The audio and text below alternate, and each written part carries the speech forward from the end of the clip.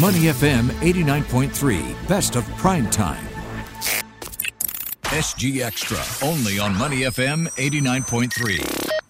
This is Prime Time on Money FM 89.3, and now it's time for Powering Your Property, where we bring you the latest in property sector news and updates. Well, new home sales posted a rebound in October after 2 consecutive monthly declines. And according to the URA sales survey, new home sales, excluding executive condos, rebounded by 9% from the month before. Meanwhile, more housing board upgraders are snapping up condominium units. Over 7,000 buyers with HDB addresses bought new and resale private homes in the first 3 quarters of this year. We're going to find out more now from Nicholas Mark from ERA Realty. Nick, thanks for joining us. Oh, it's always a pleasure to be on your show. It's always good to have you with us, Nicholas. So let's start off. New home sales posted a surprise rebound in October after 2 consecutive monthly declines. What factored into the recovery in this market? Is this just upgraders or what's going on? Well, the decline in the private housing sales was from a rather unsustainable high level of about 1,600 units sold in July. If developers consistently sell more than 1,500 units each month, 3 things could possibly happen. 1, they would quickly run out of stock and they would be desperate to buy more development land, which will lead to higher land prices. And 2, the higher land prices will lead to even higher housing prices in the future. And 3, the government will likely step in and implement another round of cooling measures. So having very high level of sales also carry its own risk. And what we saw last month was that real estate developers sold 909 units, which is still a respectable number, bearing in mind that the average sales since the start of this pandemic last year is roughly about 952 units each month. So the sales level in October is not too far off.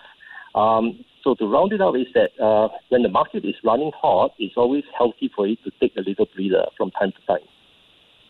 Nick, has the demand held up well across all market segments last month, though? Yes, it has been, the sales has been quite well spread out across all the different market segments. Like, for example, but there is now a bit more focus shift to the prime districts or the core central region, partly because in the last 2 months, real estate developers have actually released fewer number of units in the suburban areas, partly because some of the new launches were not in the suburban areas. They were, like, for example, in the city fringe areas and in the prime districts. As a result, what we saw in October was that the market share of the prime district was about 27%.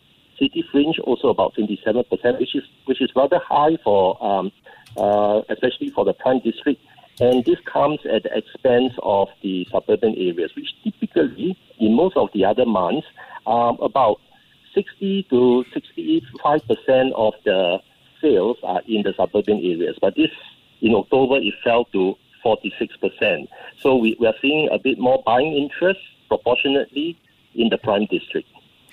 Okay, Nicholas, let's talk about the VTLs and the impact that they might be having. We had more VTLs announced last night, and in October, foreigners accounted for 6.8% of new home purchases, with more VTLs opening up. Do you think that interest is going to carry over into the remainder of the year? Are we going to see more interest from foreign buyers?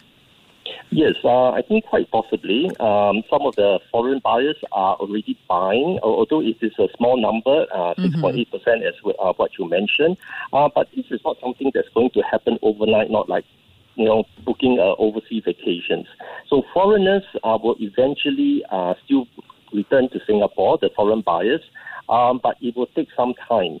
In the meantime, they are still being approached by some of the developers or their agents through online means. Like, for example, they could be contacted through emails, phone calls, and so on. And some of them have representatives. Some of them are quite familiar with Singapore. So they might have relatives here already that could perhaps purchase the property on their behalf. So yes, but in a nutshell, when the BTLs are more fully utilized, and especially if they are opened up with the bigger markets, that is China and India, we could see more foreign buyers coming to Singapore. Nick, with HDB upgraders snapping up condos because resale flat prices are also climbing faster than those in private housing, will there be enough supply, do you think, of new homes if demand continues to pick up? Well, the thing is that some of the new projects that's been lined up for sale, not a lot of them are in the suburban areas. So, but those that are already launched, the project, there are still some unsold units there. So, yes, there will be. But for some HDB upgraders, some of them actually prefer to buy resale units. The reason is quite simple, because they need to, if they sell their HDB flat, they need to buy another property that's completed so that they can move in immediately. So that's why some of them prefer to buy resale flats. And the second reason is that they will also be lighter on the pocket, because if they sell one and buy one, they don't need to pay the additional buyer's stamp duty. But of course, there are also some HDB dwellers who prefer new homes. So what they'll do is that they may book a new condo unit that's under development, and in the meantime, they continue to live in their HDB flat.